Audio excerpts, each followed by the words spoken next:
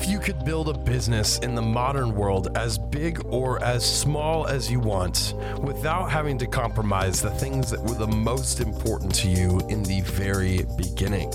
This is the Wealthy Consultant Talks podcast with Taylor Welch and Mike Walker, as they share with you today their learning lessons from stories in their experiences over the past 10 to 15 years and share with you right here, right now.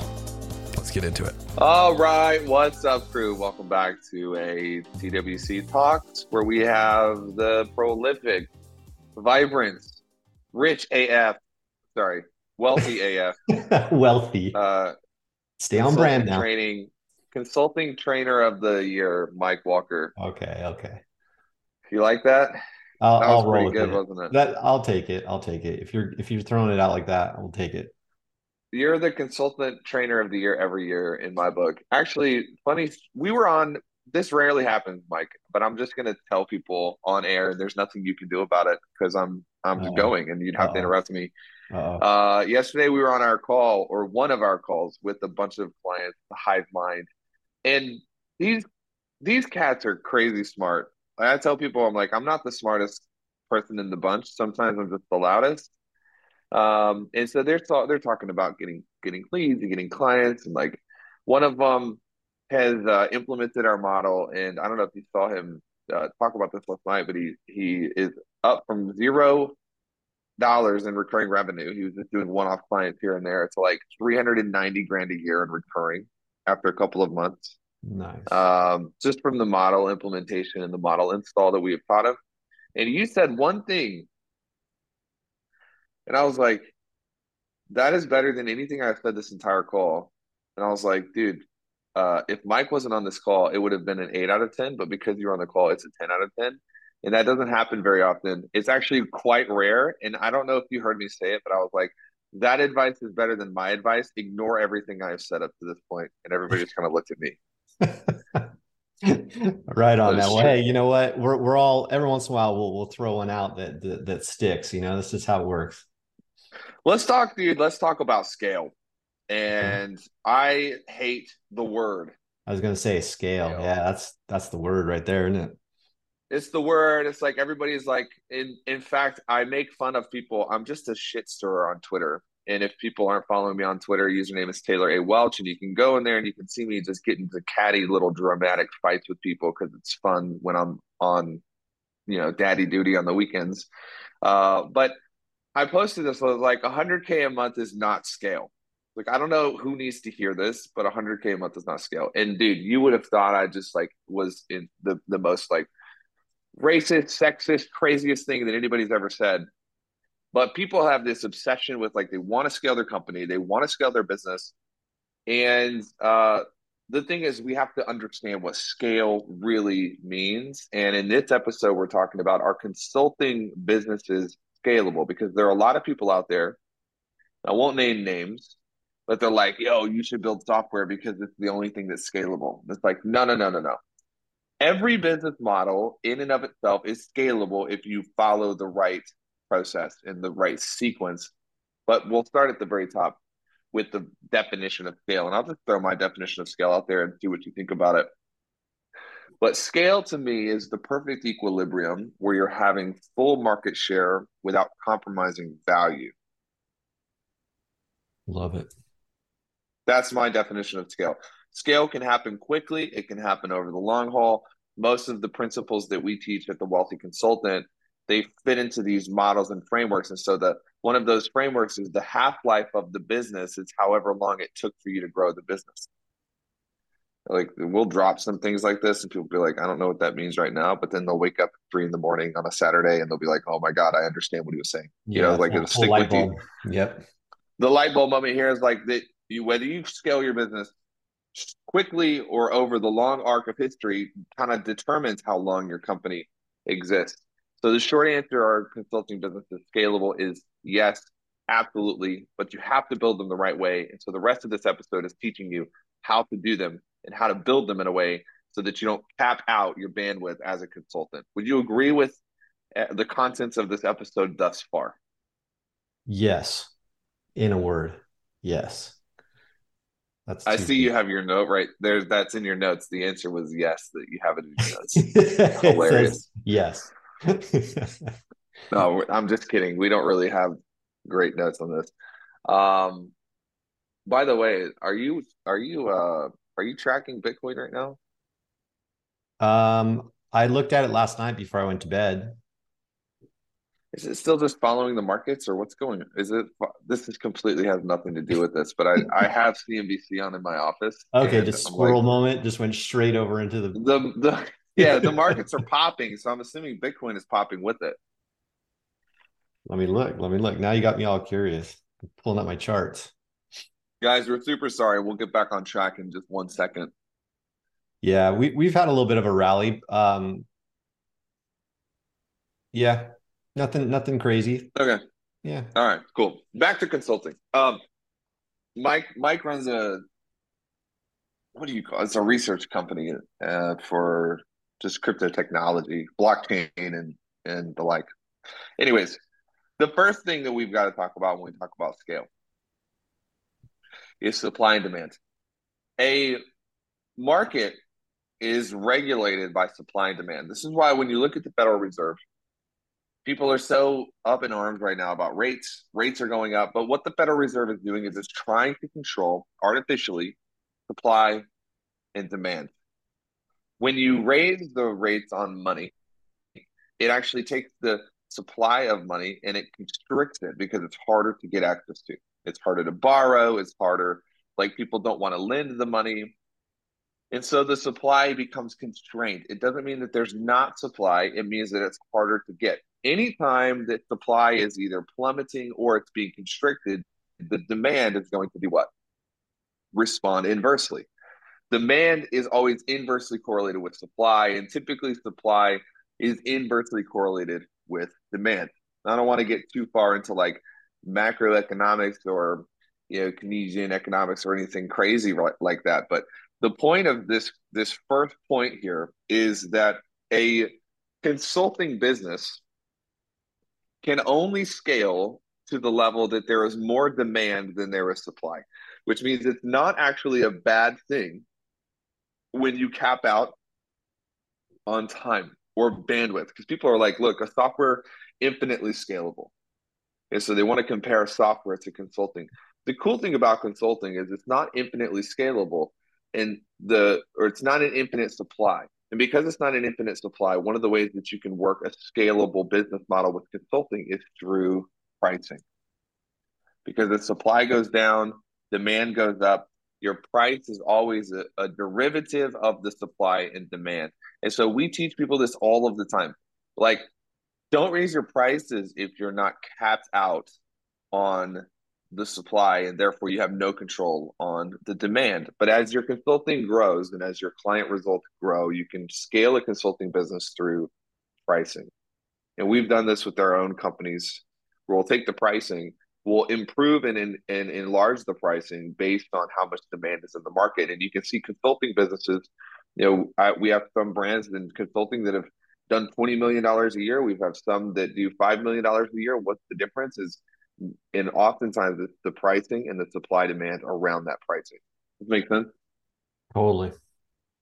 And this is something that I really liked about what we implemented with, modern day consultant is throttling the flow, the onboarding flow, so that we can first and foremost maintain the level of high touch quality personalization that we offer.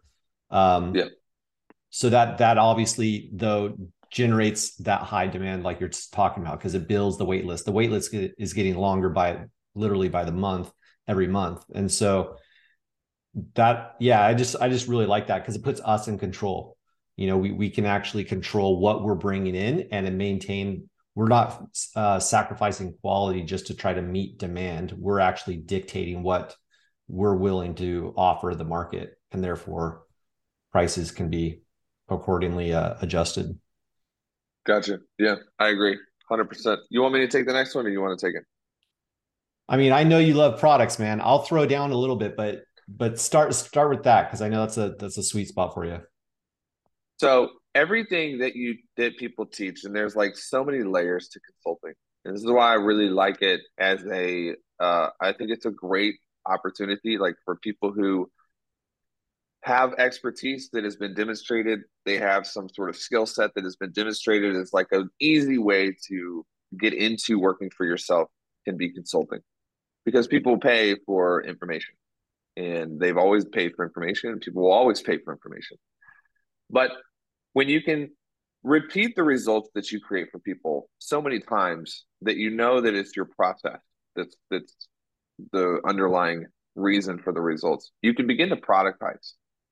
And so you take the things that you know, whether it's the things you know about food or the things you know about money or the things you know about cars. You know, one of our my first clients from 2016, he ran a really, really good auto shop in Hmm. Nashville.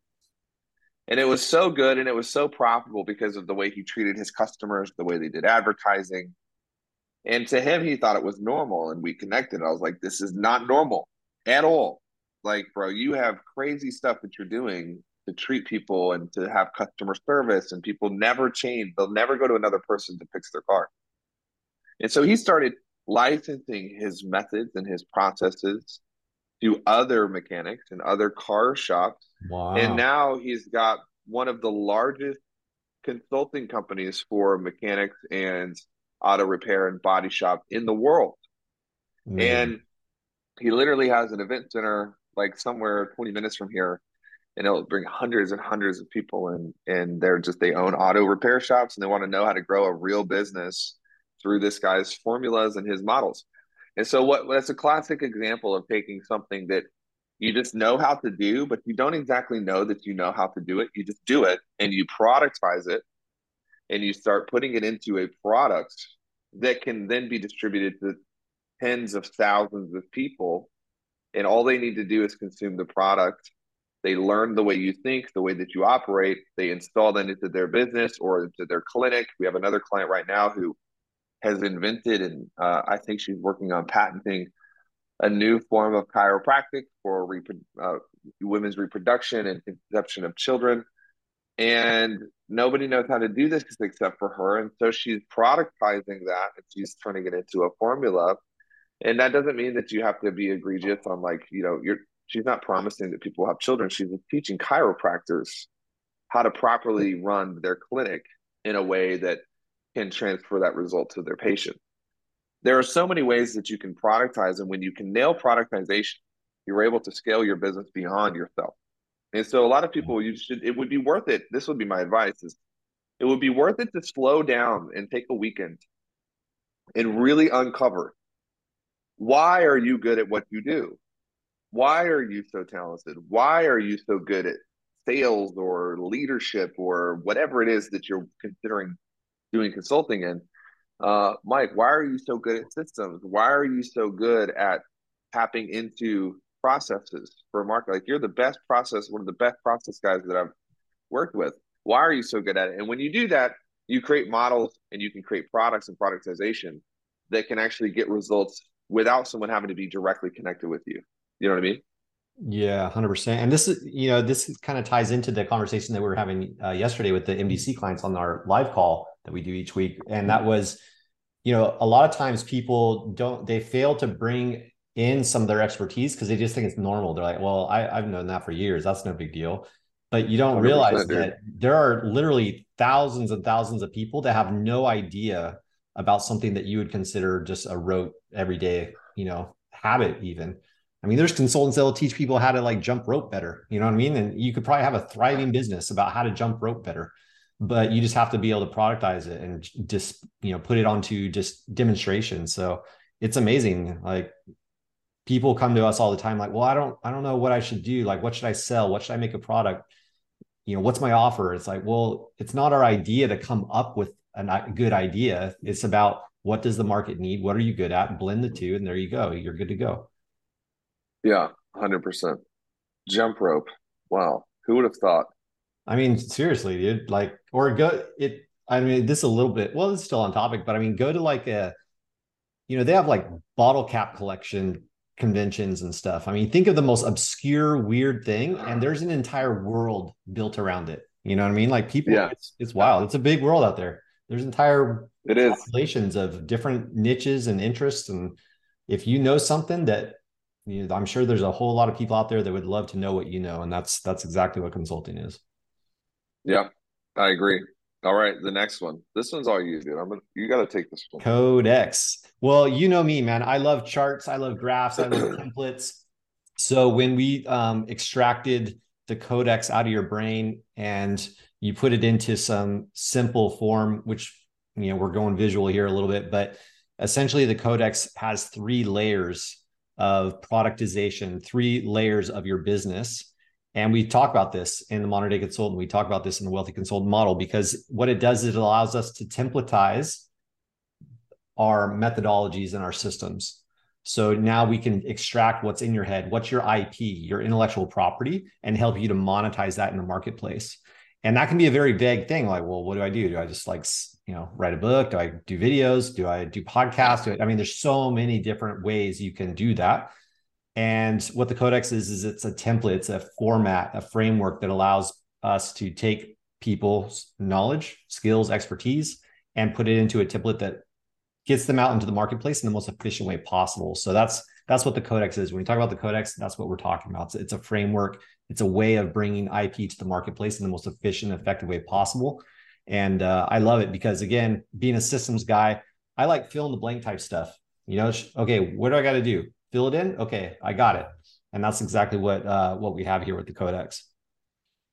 Yeah, and what we'll do is we'll actually, if you look in the show notes of this episode, there will be a URL because we'll publish all of these on the site on wealthyconsultant.com, and we'll just link up a picture of the codex so that you can see it.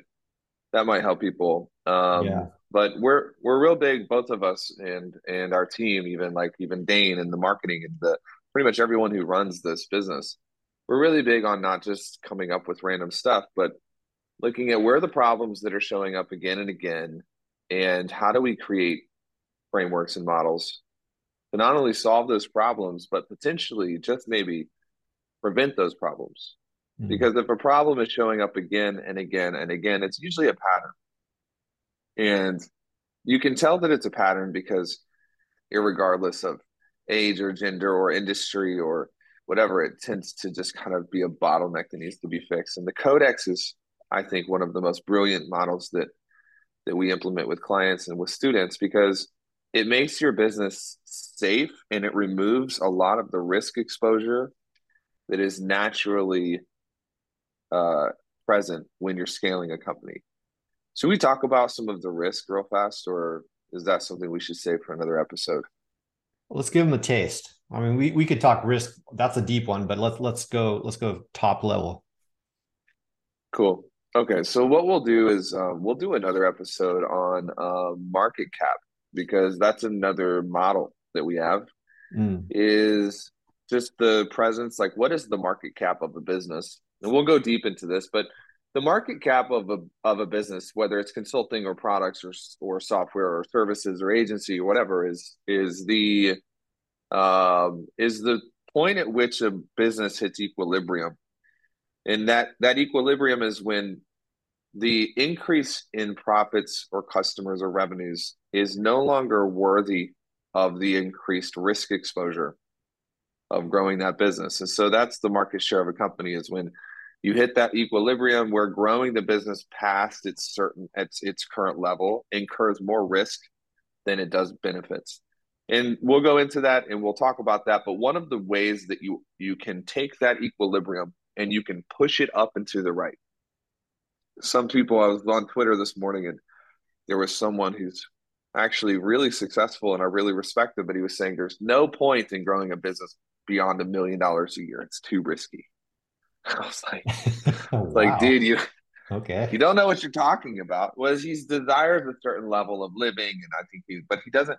When you see someone doing that, what it means is they don't possess the requisite control over the business to be able to grow a business without incurring extra risk. And so the Codex splits everything around from your attention to your demonstration to your monetization, and it creates diversity in the model.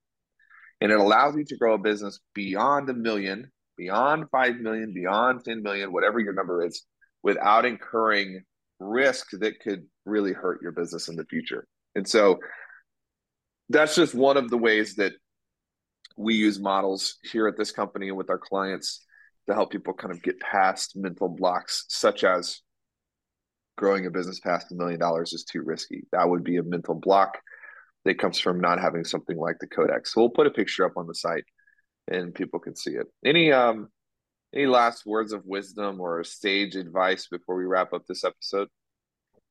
Oh man. Well, I mean, I think we've addressed the concept and the question, is a consulting business scalable? It absolutely is if you have frameworks, systems. And then something we didn't really talk about, which I know we will in an upcoming episode, is team, right? It's about the team makes it scalable. It makes it accessible to more people. So we'll talk about team as well. But yeah, I love this one. We could go on for days. We won't, but I think we'll leave it at that. I think we nailed it, man. But definitely they're going to want to see what the Codex looks like. So if you're listening to this on audio, make sure you get to the visual what the Codex is. It could actually change your business just looking at this one chart. No joke. Yeah, agreed. All right. Adios, everyone. Thanks for everything. See you soon. See you guys.